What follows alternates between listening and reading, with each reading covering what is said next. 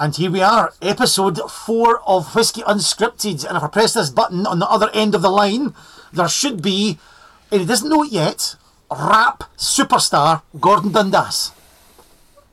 Hello. How are you, Gordon? I'm okay. I'm all right. Sorry, I've just been driving around my hood. Yeah, but I've just been off the phone to Polydor and another record label I can't remember. And the reason that I started with such a strange way to start the episode 4 of Whiskey Unscripted Season 2, and hello, by the way, to everybody downloading, thank you very much. Hello. Is that when we've put these shows together, it is unscripted, but when we interview people, I usually cut in the interview into the show. So far, so good? Okay. Yeah. And when you do that, sometimes I listen to, what I say and what you say as I'm doing a little bit of the edit, just to get the things in the right order. And this little quote happened a couple of weeks ago, Gordon, and I just couldn't get it out of my head. So I just got the freehiphopsbeat.com, and you're allowed to use this this piece of music. Gordon, what do you think to your new career? Let's see if this works.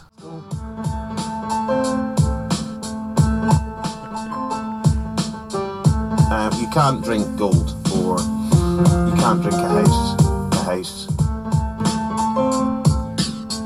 You can't drink a house. Gold. You can't drink gold. You can't drink gold, or you can't drink a house. It's profound. It's profound. It is profound. It is. Do you remember saying that? I do remember saying that. That's not 50 pence. That's 5 pence. If you haven't heard that episode yet, basically it was about whiskey as an investment. It was. And that is the best thing about it. You can always drink it. So we're looking for a theme tune, but I guess the search continues. I think the search continues, yes. Okay. I've been speaking to Tim Rice, actually, who obviously is not as busy as he normally is with the theatres shut. Yep. And he's listening in, he's going to listen in, and he's going to come up with one in the next couple of weeks for us. Really good. Not sure how we're going to pay for it, but Tim Rice is he's on the case. Don't worry about that, Gordon, because, flannel is my middle name. Just get that piece of music. Well, welcome to episode 4. Gordon, Yes. You're tasked every week with catching up on some of the whiskey news for us.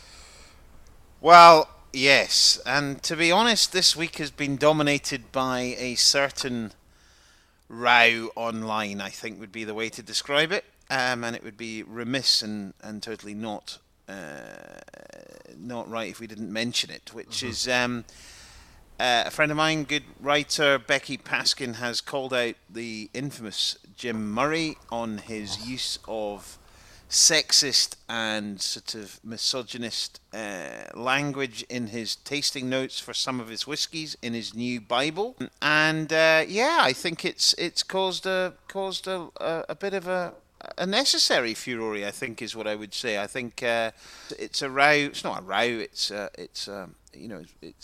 I don't quite know how to describe it, but It's certainly something which needs to be eradicated from the industry. And anything that is, it's everybody's whiskey. Everybody should be comfortable, reading that book and how things are described. And I think it's time for us to be better as an industry. We've moved on and come on a lot, and I think Becky would agree. But we've not eradicated. We've not become the fully modern industry and equal industry that we should be, and I think that's more and more the case. But things like this don't help, and I think that's a really good point. So, yeah, as I say, I can't say I've poured over every book he's ever written. So is it just this particular book, or is it stretching back in a number of years? Of course, I've thumbed through a few of the books, but is it just specifically this one? Has the language changed from the past? No, I actually think what's happened is that actually clearly nobody really reads the book, because there's so many reviews in it. I mean, there's 3,000 odd whiskey reviews, I understand, which apparently he tastes every year, which means that he must be tasting about 8 whiskies a day, maybe 9 whiskies a day, which is quite a lot. Yeah. I think they've probably been in there for a while, and I think what's happened is that somebody's picked up on it. Becky's picked up on it and has highlighted this, and it's something which I think has resonated throughout the industry, and certainly something that we support as a business, and it's certainly something which is very needs to be addressed and needs to be taken to task. I'm afraid with someone with 2 daughters, I'm all for that. I have to say, I think these things have to be challenged, and if it's nothing malicious behind it, you just refocus different language onto it, and hopefully there's nothing malicious behind it. Not just this specific incident, but the other sort of sexism and misogyny that masquerades as jokes. That's one of my bugbears as the father of 2 daughters. No, I would absolutely agree with that. So that's been the main sort of dominating news, and we'll see how that continues to develop. But I think certainly it's something that needs, has been called out, should be called out. Jim Murray is a very polarising person anyway, and for me there's many better sources of whiskey information, reviews and things online from that I would look at for my information. So, well, yeah. I've got a couple of bits of news myself, Gordon. First up, let's deal with some correspondence. We got an email from a Richard Cutler who asked if occasionally, he said, good show, guys, when we're doing some of the tastings or even talking about whiskies, could we mention budgets and how much they cost? Yes, I think we could. Absolutely. We could mention that. And of course, we work for Ian McLeod's, and I got... literally the day after this came in, I've got it here, I got correspondence from IT Nigel. Nigel. You know IT Nigel. IT Nigel, fantastic. Always knows where to stick a HDMI cable in the right place to make things work. IT Nigel sent me a list, and this is completely unrelated to Richard Cutler's email, from Forbes magazine. Right. The best bargains in Scotch whisky according to the experts. Right, yes. And there's one of our whiskies in there for $32, which in our terminology is about £23. Says, bang for the buck. If you want to drink a Scotch and a soda highball, this is the jam. Just the right amount of sweetness offset with a lemon twist. Yummy. So it also fits the budget. And that is what is called Pig's Nose blended Scotch whisky. One of ours is in there. Fantastic, and there's a prime example of a whiskey never to be put off because it's blended. A lot of people get a little bit single malt sort of snobby. Yeah. You should always consider drinking other whiskies for sure, and Pig's Nose is a great one. So I don't know if you found that one there yet, Gordon. I can't go through them. I'm on a completely different article about blankets now, so that's obviously not the right one. But certainly, Richard, we can certainly, when we're drinking or tasting whiskies, put them into some sort of budget. But they had Laphroaig, Monkey Shoulder, Glenlivet, Oban, Pig's Nose, and the Kirkland Signature. Some of the Forbes magazine's best buys in Scotch whisky. So that was well, that's nice as an independent family business to have some whiskies in that list of mainly big brands. That's great. So great. So please, that's a nice one. And the other piece of news there, Gordon, is last week. I think the previous podcast we mentioned about doing a charity event for Chaz, the children's hospices across Scotland. Yep. One of the most worthy causes you'll ever find out there with children in Scotland with life-limiting illnesses. And this is a way of raising money because of not in the last few months with everything that's going on. So they're doing, in the month of October, a dinner party and drinks party. Now you've got to do it with your own households. But you can buy these kits in. There's a Glengoyne whisky kit. And there's a food tasting kit. You go to the Chaz website for all the details, and Chaz, all the social media channels for Chaz. And the chef and the whisky guys have recorded special that you can only see videos if you buy these kits, not available to the public. And I recorded one with Fred McCauley and rugby legend Andy Nicol last week.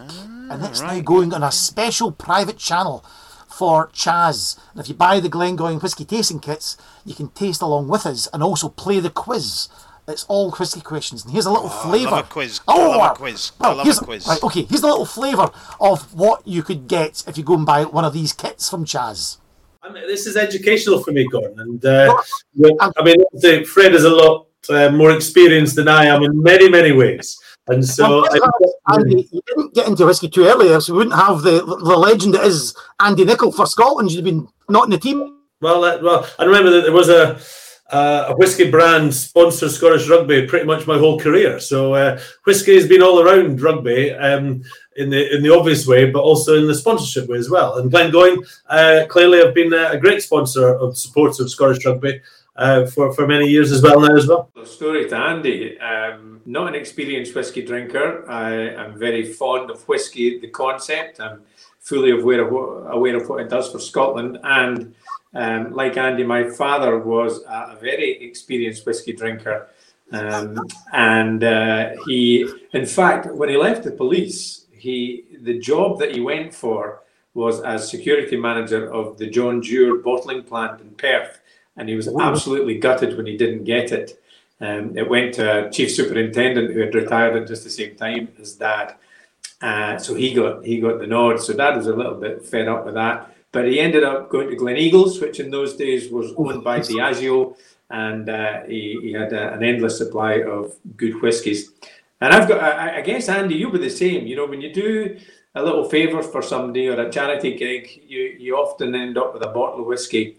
And I used to collect them, and I gave my father any doubles that I had.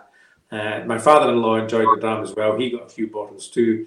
And then about a decade ago, I gave them all away. They went into McTeers, the auctioneers, and they all got auctioned off, and the money went to cystic fibrosis.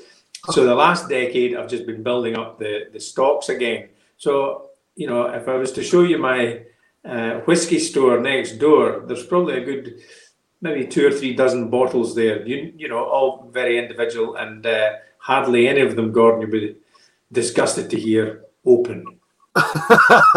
This time, there is time, friends, you know, and you've got friends now, so, you know, we're just a stone's throw away. But listen, would you like to get into the first whiskey of the evening? So hoping, Gordon, that will go down quite well. Oh, absolutely. And talking of quizzes, I've got a couple of questions that I wanted to just run past you. Oh, hello, yes. We started this off in the first series, and I, with our sort of hand wash challenge, and I wanted to sort of try and go back to that a little bit. Well, I think we'll all have to go back to that. Well, we are going back to that, unfortunately, but because we've talked about blends, I wanted you to name as many blends as you can. Oh my. Or as many blends as you can who you think are in the top 10 blends in the world. By volume. By volume. Let's go to Japan, because most of these are blends. Hibiki?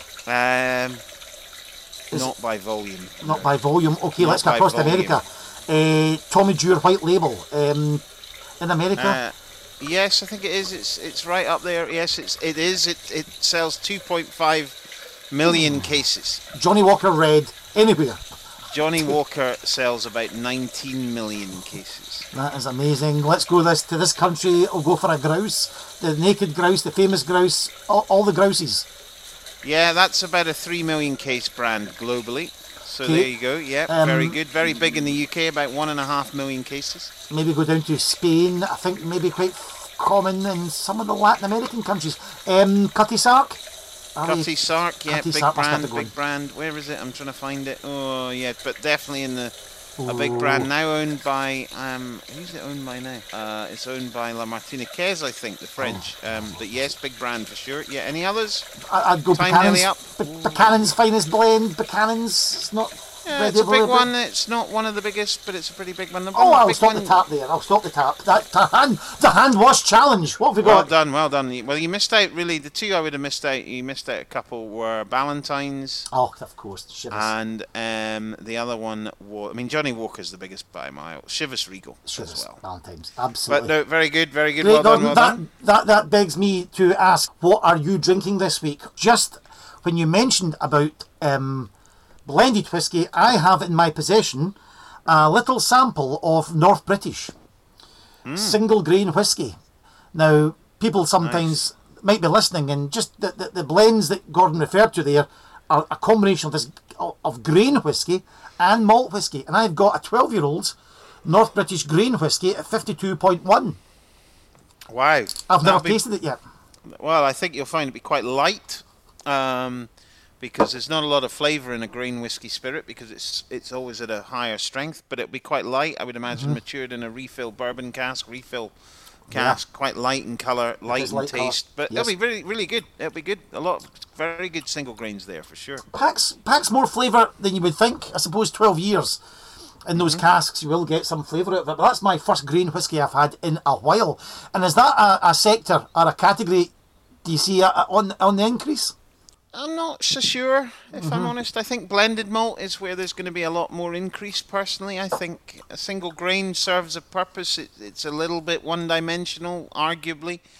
But I think where whiskey will start to increase is in the blended malt category. Because, when you blend different malts together, you've still got malt whiskey. They're just not single malts. So you actually get the benefit of blending different flavoured whiskies together that are all of the quality of malt, which I think blended malt is a really good. I think it will be a much bigger category in the future, driven by provenance, driven by those types of things.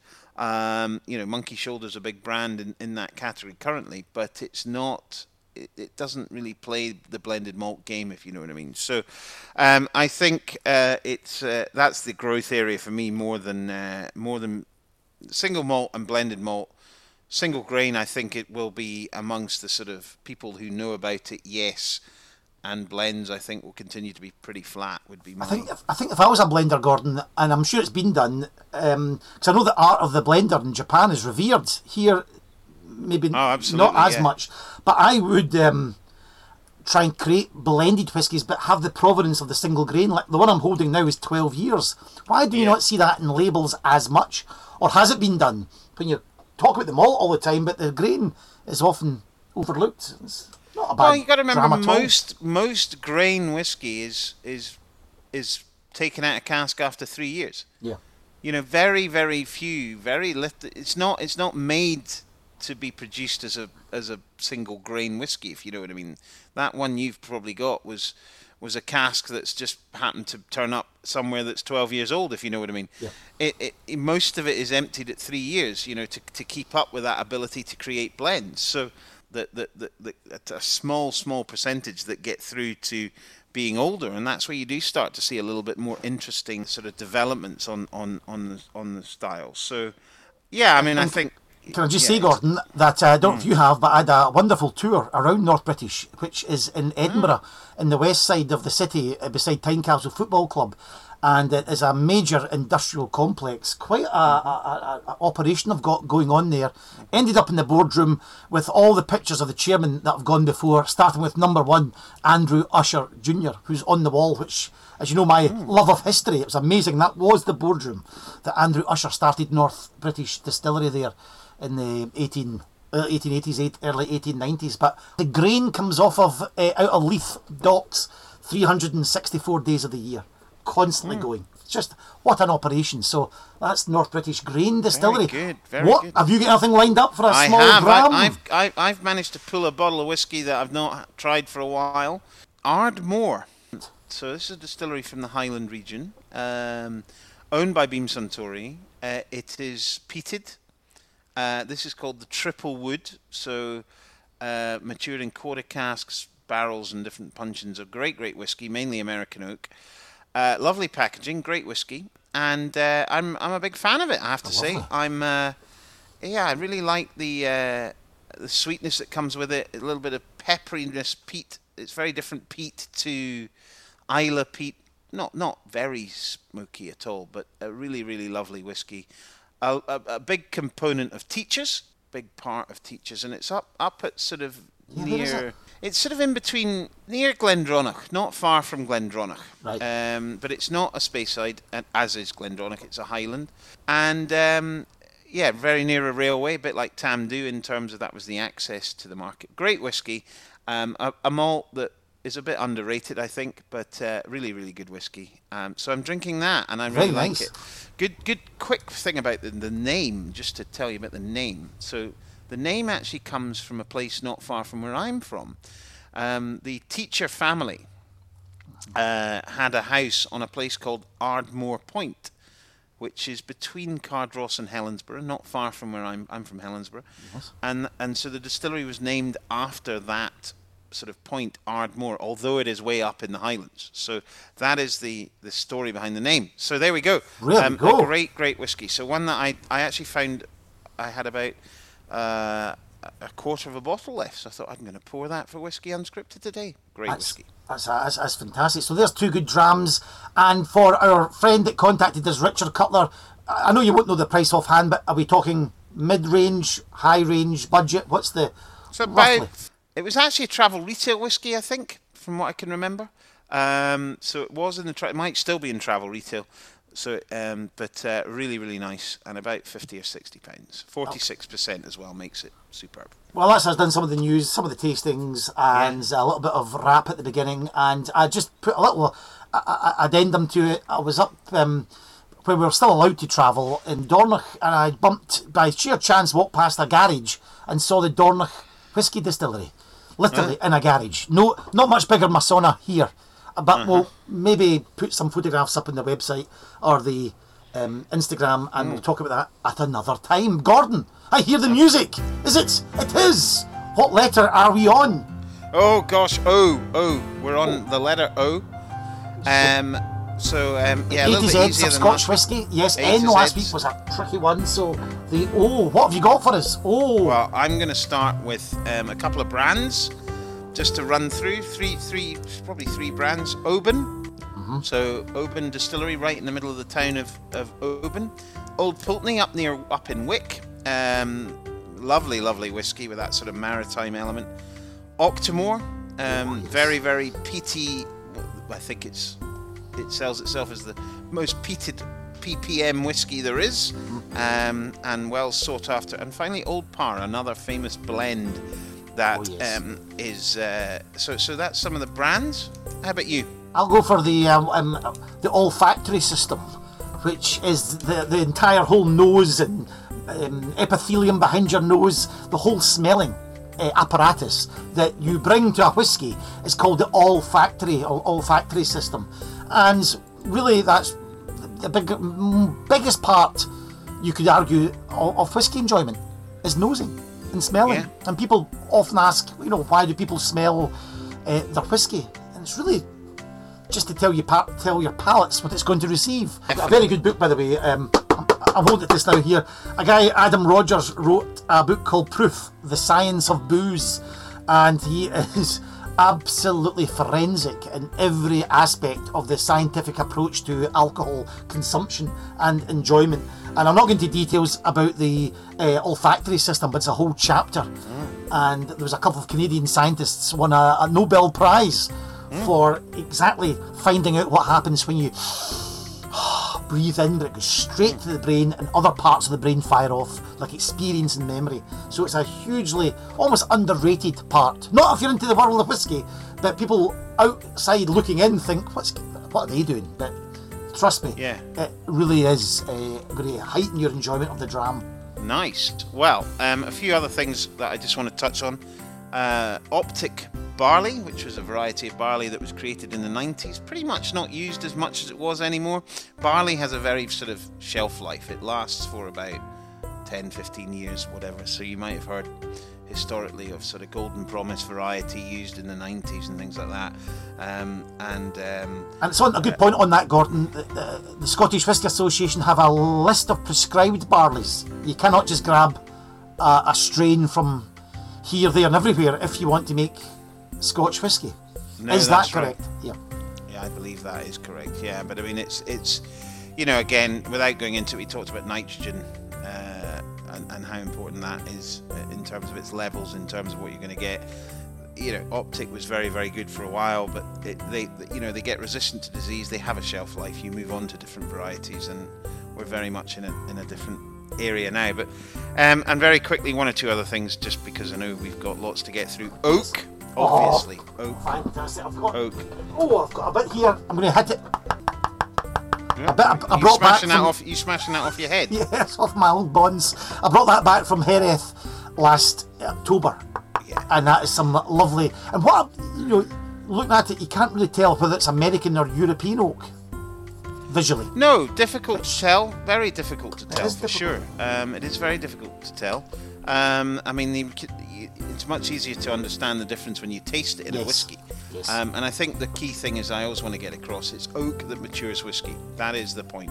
When you taste a whiskey of 25 years, it's the oak that's made it that colour, it's the oak that's made it that style, and that's really, really important to remember. So, American oak, European oak, Mizunara oak, there's many types of oak that can be used. We've used Scottish oak, we've used, English oak has been used. There's no, as long as it's oak, you can mature it for whiskey in Scotland. It's an amazing sort of There we go. combinations. Our new make spirit and oak, wonderful, great double acts of our time. All right, yeah, that's us. That's the O's. I think it's the O's. The 80Zs are finished on the O's. Oh, that's Right. that wasn't bad. Gordon, now set up this interview because I've listened to a little part of it and it's fantastic. Really good listen. Yeah, no, look, Scott's a good mate of mine, and he has been doing some great stuff with Tomatin, and friend of the show. And I just wanted to get his sort of lowdown on a whole load of different topics and subjects. He's a great ambassador. He's a huge sort of geek of the industry as well, and he's always good to listen to. So listen. over to Scott. How are you, sir?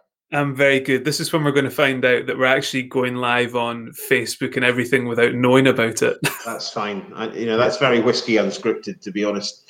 How has everything been going for you? You've been busy during this lockdown period, and you've done some really, really great content online, which I've been following as much as I can, and it's been really, really interesting. And as we were just discussing offline, we've both learned so much about this sphere in the last sort of 6 to 8 months, haven't we? Yeah, it's been pretty crazy. I'm not in any way tech savvy or anything like that, but I guess with the time that we've not had to travel, we've had time to learn about these things. And yeah, like you say, been very busy. I think a lot of people in the roles that we perform have been on furlough or things like that, but the way Tomatin and you guys as well have adapted has just meant that we've been able to keep very busy and keep in touch with whiskey fans and things like that. So we got the jump on it pretty early. 14th of March was the day that we the 13th of March was our last day in the office, and I'd been in Denmark that week, and I get back to a letter saying that we're going to be working from home. So that was the week before lockdown went official, and we kind of had that whole week to kind of devise a plan as to what we were going to do, because I think at that point everyone kind of knew that this is the way things were going and we would have to adapt. And luckily, as is the case when you've got a small team, we're able to adapt and move quite quickly and just develop things that we thought were going to be fun. It didn't necessarily have to be, people are going to forgive you if there's technical issues and things like that at a time like this. We're very good at going and standing up in front of a room of 30 people and talking, but sitting at home just looking at a computer is a totally different beast altogether. Absolutely, yeah. So I couldn't agree more, and I think generally the whiskey industry's done pretty well. I mean, there's obviously a lot of one of the main areas that was challenging and still is a little bit challenging is obviously from a visitor centre perspective. If we move away a bit from ambassadorial, and you look at how you can reciprocate or create that visitor centre experience online, it's just not the same. And we're now open again, and we have visitors, but the numbers are obviously way down from where they would be normally. So we're still working on that virtual experience, which we've tried one or two things, and some of them have worked, some of them haven't, and the frequency and all those types of things. Are you doing similar things at Tomatin? So we've opened the visitor centre again on. It's open Friday, Saturday, Sunday. Right. Okay. Guys are off, so I think one of the things that's unique about Tomatin is that we've got the village on site. The workers live on site, so there is that degree of it's not just a case of protecting the staff. We've got to protect everybody, their family as well. So what we've done is we only do tours when the guys are not on shift. So when the distillery, all you can really see at the time is fermentation bubbling away. But it's better than nothing. In terms of trying to adapt that, I think what we kind of came to terms with pretty early on was that what the visitor centre is great for is bringing in new people to not just the brand, but to whiskey as a whole. You know, people driving past. We're halfway between Inverness and Aviemore. Great kind of tourist destination like yourselves down near Glasgow. So we get a lot of passing people that stop in and are introduced to whiskey through us. Yeah. And I think what we realised throughout lockdown was that we're going to struggle to really do that because there is this element of an echo chamber. You're speaking to people that are already interested in whiskey and to an extent your brand. So things like the Lockdown Whiskey Festival were great for bringing people in. Very good, yeah. We did 2 of those with massive outturns. But I think what we've been trying to do over the last few months, rather than do the sort of visitor centre experience, is kind of go back to what we did very, very well a few years ago, which was be in touch with the whiskey community, you know, the people that are already drinking the product, and kind of add value to that. So the sessions that we've been doing, similar to yourselves on the podcast here, is it's not a weekly Tomatin or Glengoyne advert. It's a conversation about whiskey with people that love whiskey and maybe people that you wouldn't always, as a consumer, get to engage with. So I've been lucky to speak to coopers and bartenders and whiskey club organisers and things like that. So great to dive behind the scenes and see the cogs that make the whiskey machine turn. Yeah, I mean, that was one of the things that when we thought up, we wanted to do something, particularly in that initial period of lockdown when everybody was literally at home, not going out. We were very conscious of creating something that, as a producer, that can give insight into whiskey as a producer, but was not just about us, and it was about the industry. It was about speaking to other brands and other great whiskies and trying to educate while obviously trying to be amusing and funny as well. And I think I don't know if we've succeeded, but it's something that we're very conscious we want to keep doing. And so, you know, we get great people listening, and I get great messages. And you, I know, got the same for your sort of, I mean, the Lockdown Whiskey Festival was great. The softer sessions that you did, were really, really great as well. And I know that a lot of people fed into them and really, really enjoyed them. So I think we both had the same sort of idea of what we wanted to create. Yeah. Yeah, the sessions were great. I think so. The last one that we did was the last one that we're doing in this sort of live format. We are looking to do things now as we start to move back to being able to go out a little bit more. You know, we kind of want to meet people in person, and so one of the ideas we had was like the connection between whiskey and golf. We've got very close links to, no pun intended, to Castle Stuart, and we were going to have them on in a session because that's another industry that's hurting right now, you know? Golf tourism. So, but rather than that, what we've decided to do is actually go to Castle Stuart and see the course and speak to the guys there. And it's not going to be the same format, but you know, we made a point of this being the last live session. We'll maybe use it again for product releases, get people to ask questions in that format.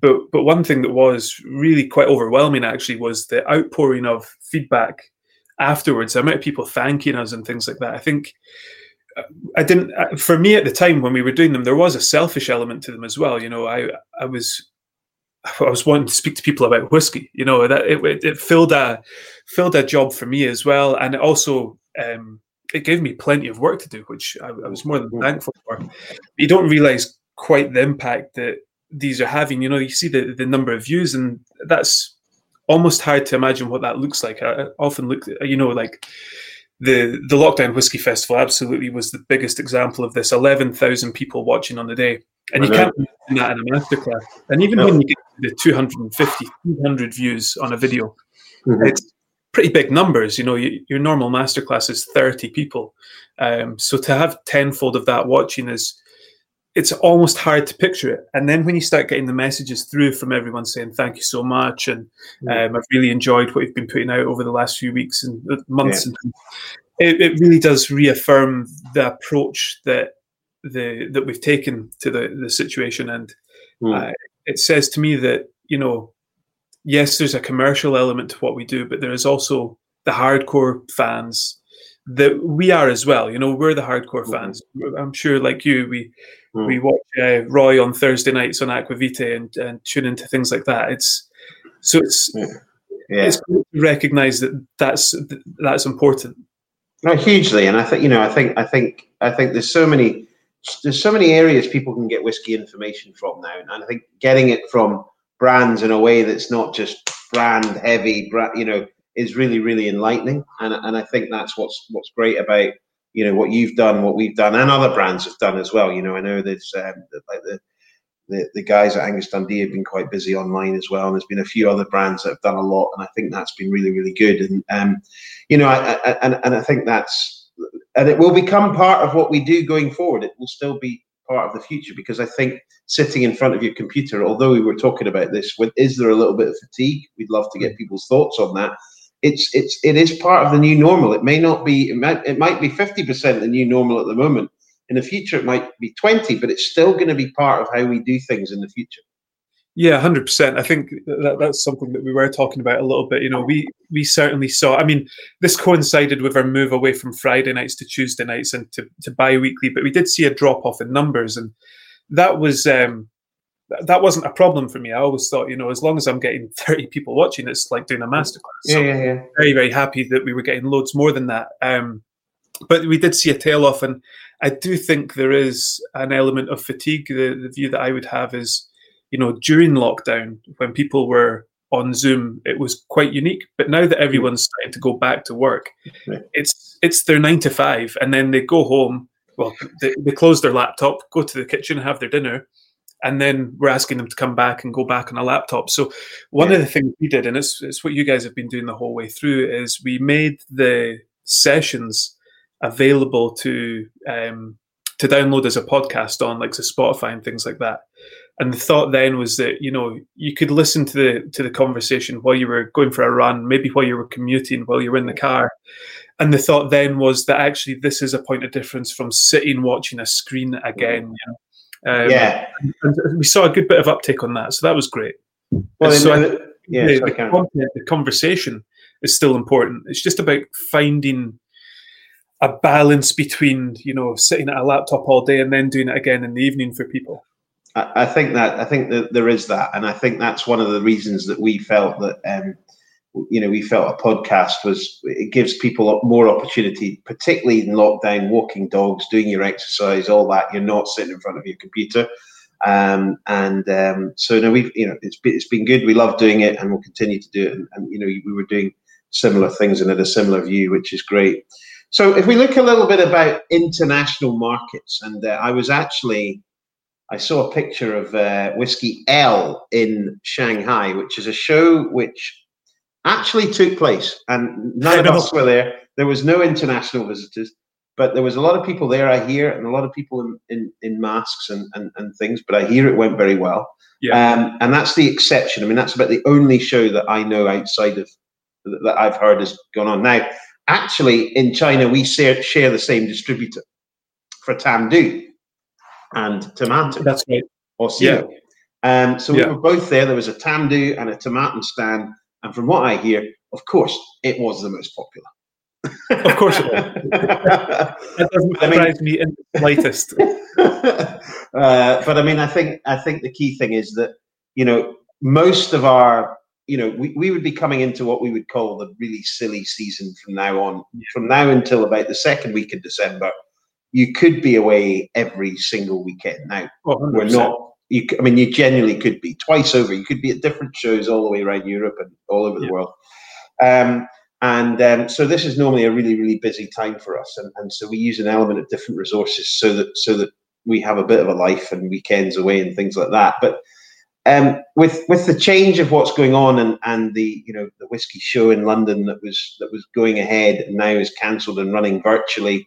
Yeah. What's your view on how you sort of pivot from a sort of a live show into a virtual arena? The Lockdown Whiskey Festival was great, and it was a really informative, interesting thing to be part of. And that was it never sort of had a physical element. It was just a total online. It's when you have an online a live show and you try and do it online, like the Whiskey Show is trying to do in London. What's your thoughts on that? And the experience for the consumer. One of the things that I've heard is that that people have said, the thing I love about the Whiskey Show is that, yes, I get to taste whiskies, but I'm there with my friends, and it's the conviviality, and it's and that's what you don't get when you move virtually. 100%. I think there is two sides to it, and I'm very conscious of when we talk about the current situation and draw positives from it, that there is actually, that's not to overshadow what's going on in a lot of people's lives and the hardship it's causing, but we can draw some positives out of it. And a virtual show is never going to replace a physical show. Just in the same way that sharing a drink with someone over Zoom is never going to replace actually being there. There is a difference in atmosphere, there's a difference in conversation, sharing, but it's better than nothing is almost where I get to with it, and I think for me, one of the great things about these virtual whiskey festivals is that people that otherwise wouldn't get to go to a whiskey festival are able to attend. So I think I look back at the spread of people that attended the lockdown whiskey festival. I say attended, it's a weird word to use. It's probably the correct word. Engaged with. And they were from all around the world. And there was people that had never been to a whiskey tasting before. There was people that had never been to a whiskey festival before. And they're able to get into it for the first time. So I think the virtual side can bring new people to whiskey. It can break down a lot of barriers that the physical world throws up. Yeah. That said, I can't wait to get back on the road and see people. I think from a personal point of view, the festivals themselves are great, but I think that a lot of customers don't see when they come and talk to us at a stand is they don't see that the next morning you and I will go for a coffee before we go to start the show at the Hague, and we'll get the crack there. And there is that connection with people. And I think for us, the way that we meet up with each other at shows, and we'll go for a drink and we'll go for a bit of food, that's very similar to the consumer showing up. And maybe it's the one time of the year that they do actually meet their whiskey drinking friends, and they get to share that with them. And it's just, that's going to be lost. I think there's a lot, it's a tough one, because up until now, I almost thought, 31st of December, that'll be the end of it. And then when we get into January, we'll be back on planes again. Shows. Yeah. But actually, this virus, it turns out, doesn't care about our calendar or when the end of the year is. Doesn't care about anything, no. So it might be longer than we think. And even when we do go back to normal, I think there's going to be an element of the virtual. So I can see next year, or whenever it may be, if I'm doing a masterclass in person, being able to have a virtual element where, for one whiskey, we call up the master distiller and get him to talk to the group. And I think that adds value, but I think it's going to have to be a marriage of the two. In terms of real life festivals adapting to the virtual world, there is an element from the producer point of view that I think is difficult, because you'll know as well as I do that some shows that you go to, we get the rub of being next to the bigger brand stand, people flooding to try. I remember at the whiskey show last year, the stand behind us was the stand that was pouring Karazawa, so you had a lot of people in that queue that were having a Dram Tomatin, and they're coming around going, oh wow, I don't think the virtual, I think the way we did the festival was great, because every brand had 15 minutes and everyone watched. This idea of every brand having an hour over the course of a week, I don't think it works as well for the producer. And I think eventually some of the smaller producers who don't have the massive brand recognition might move away from it, because it's not delivering the return that a real life festival maybe does. And then the reason I bring that up is because that has a knock-on effect on the consumer who isn't able to see these brands. And that's where I can see it being a downturn. But hopefully it goes well. I mean, you've got to hope that it goes well. Yeah, no, absolutely. And anything that allows, even in a less engaging way, which, let's face it, is effectively what we've said by doing it virtually, than being live, any engagement is good. And if people want to engage and people want to do it, it should be a facility that's there. So full marks to everybody that's doing these things, for sure. 100%. We will. I think it's interesting to see how they will develop. But let's just hope 2021 does return to an element of normality for everybody. I think one of the things that's also, I mean, I've been working in the whiskey industry now since 2003, so I've seen a lot of changes in the whiskey industry for sure. But I think what's really interesting is that this has changed the whiskey industry like nothing else in terms of not in terms of trends or styles of whiskey, but in terms of how you speak to your customer. And I think that's and you can learn a lot from that going forward into the new sort of normal, as it were.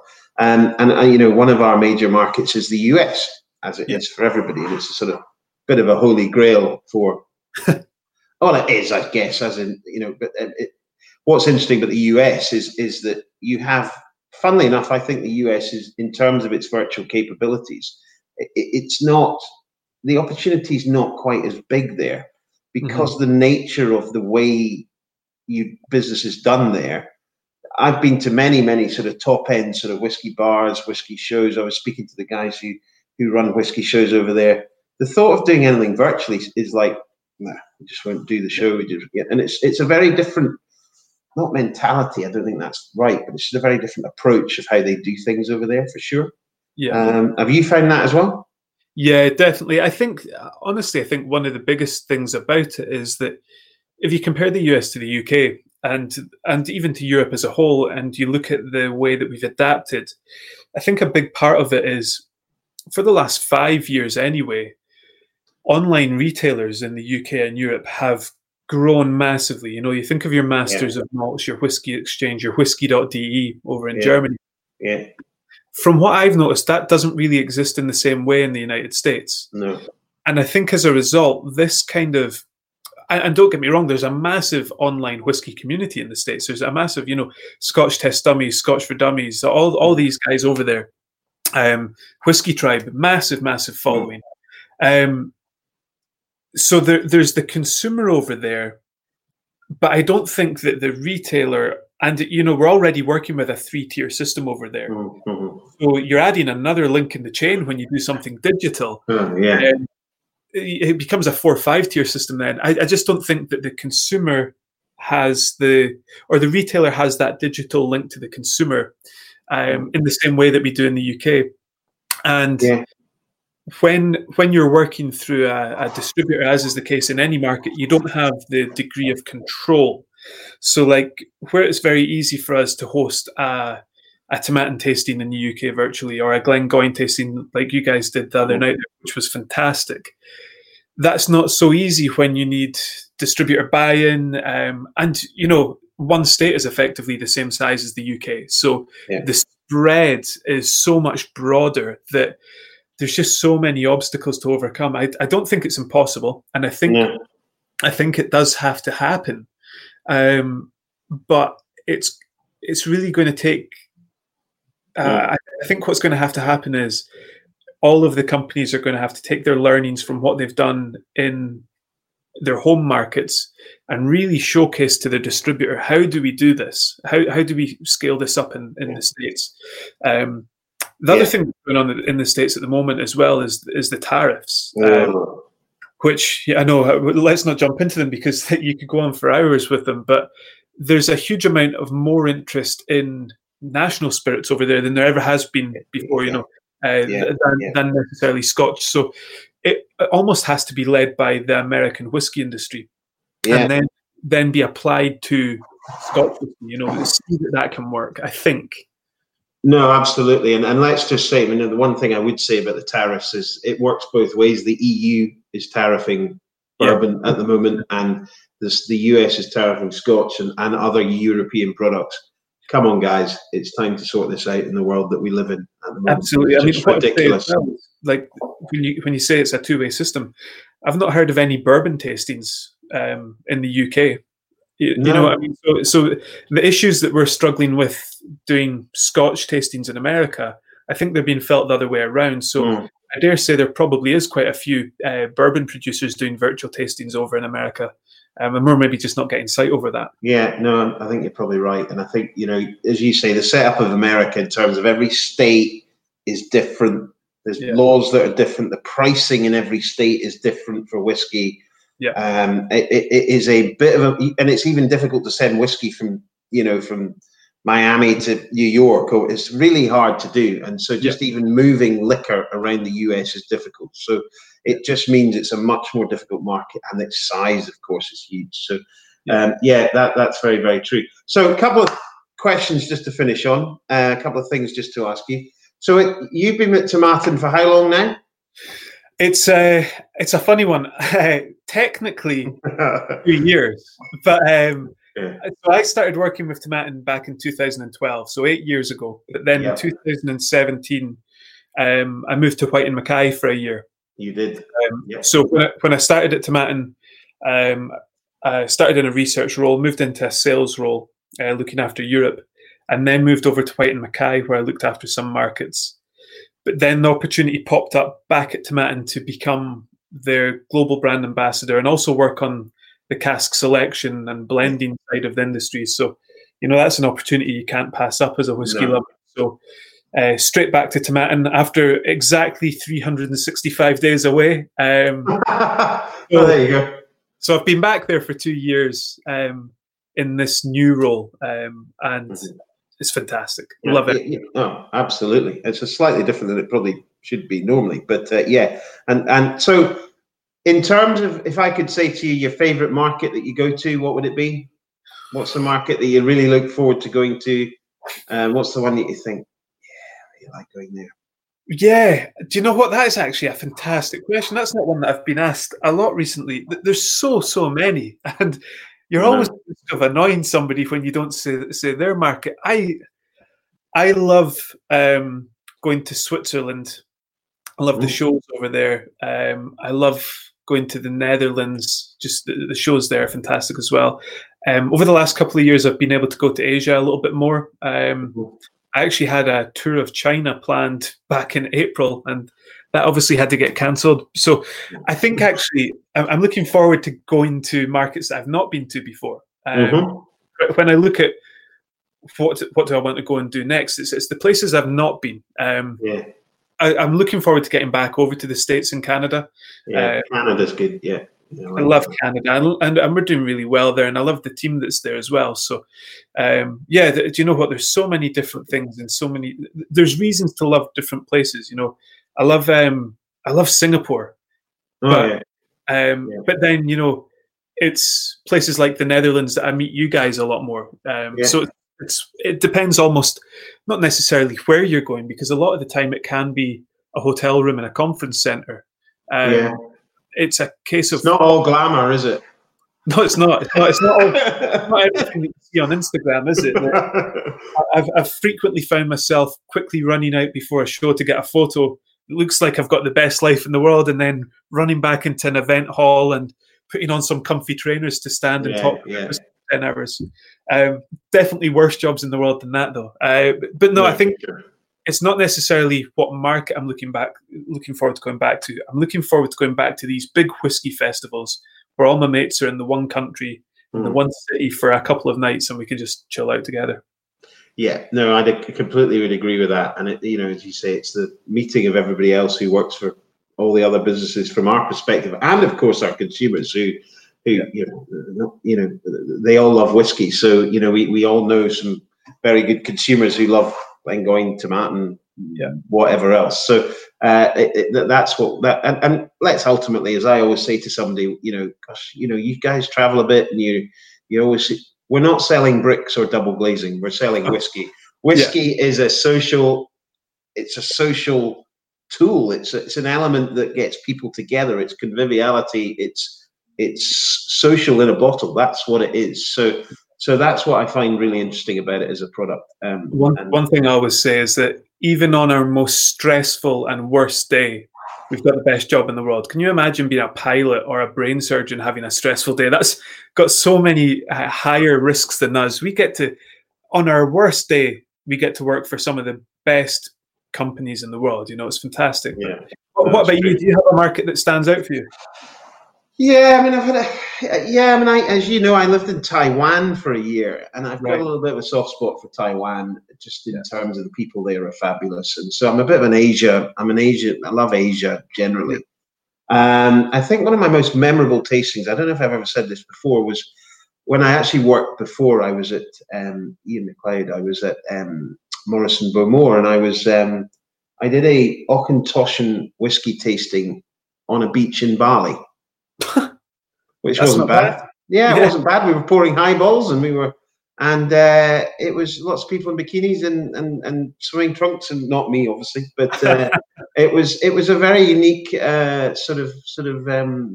That was. I'm sitting there going, this is not a bad thing to be doing. Yeah. So that was quite interesting. But no, I mean, I love, a bit like you. I think one of my favorite markets is I love Canada. I love their passion for it. I think Alberta is a really great market to be in. I love the States. I basically traveled everywhere. Russia has its uniqueness as well. I mean, I love Russia, I have to say. Yeah. Outside Moscow predominantly. Yeah, I've been to Russia once and got to travel about a little bit. And, I think that is one thing that you do learn in this role, is that any preconceived notions that you had about a place or a people are eroded as soon as you get there. Yeah. And you actually find out that wherever you are in the world, the vast majority of people just want to be happy, and we get to help them do that with a good glass of whiskey. So, it almost doesn't matter where you are as long as the mentality is there for it. Yeah, no, absolutely. Well, as ever, Scott, good to catch up. Thank you for coming on Whiskey Unscripted. And let's hope we see you in person soon. Although I'm in Glasgow and we're now more locked down than we were yesterday. So we can't go and visit anybody, which is a bit of a shame. But we can still go to the pub, so that's all right. Yeah, mate, it's been great speaking to you, and thanks for having me on. I've loved tuning into the podcast over the last couple of months as well. It's great hearing you and Gordon Dallas chatting away as well. Drumgoyne's finest. So thank you so much. No, good to have you on, and we'll hopefully see you somewhere very soon in a whiskey show. Would be great. That would be nice. Wouldn't it? Yeah. All right. You take care, my friend. You too. Cheers. Bye. Cheers, bye. Well done, Gordon. That was, I mean, what I love about it, you just covered so much ground with Mr. Adamson. Yeah, he's great. He's good. It's good to have him on. So, and I like how he dropped it in. He likes the show and all that. He's so good at getting in there, isn't he? And getting a whiskey next time we see him. How Very could you good. not like the show? Buttering up. How I love could him. you not like the show? Gordon, how you doing with your Ardmore? I've nailed it. Gone. Finished. I'm having a tiny, small thripple of my North British grain whiskey. Very good. And Very good. You know, as you say, it's not going to maybe take over the world, but it is interesting. Yeah, no, I know definitely. Girvan do a 28 my local Waitrose, but it is an interesting dram. It's a very different dram, and I'm not dissing it at all. Great dram, fantastic dram, but just, the point that, not many single grains get to sort of 12 or older than that, and it's nice to see them coming through because they do produce a really nice style of whiskey, generally light. Very nice. Gordon, that is coming up to the end of episode 4. We have got lots on our plates because we're conducting a few interviews in the next few days, so it's going to be quite exciting. Lots of good stuff coming up. We are. So, no, really looking forward to it. But great to have Scott on another great episode. Nice and short and punchy and to the point as ever. So if you've got, as we said, if you've got 2 dogs, walk them differently, or this could cover a couple of dog walks. Of course, that's the idea. We're doing it every 10 days, and so a little bit more per episode, but it's more spaced out. I think that's the way to go. I know you can just. Okay, Gordon, thank you very much. Me and the homeboys are going to be hanging out with yourself. I'm going to the west side. You can't drink a house. Gold. You can't drink gold. Or you can't drink a house. Oh, that's funny.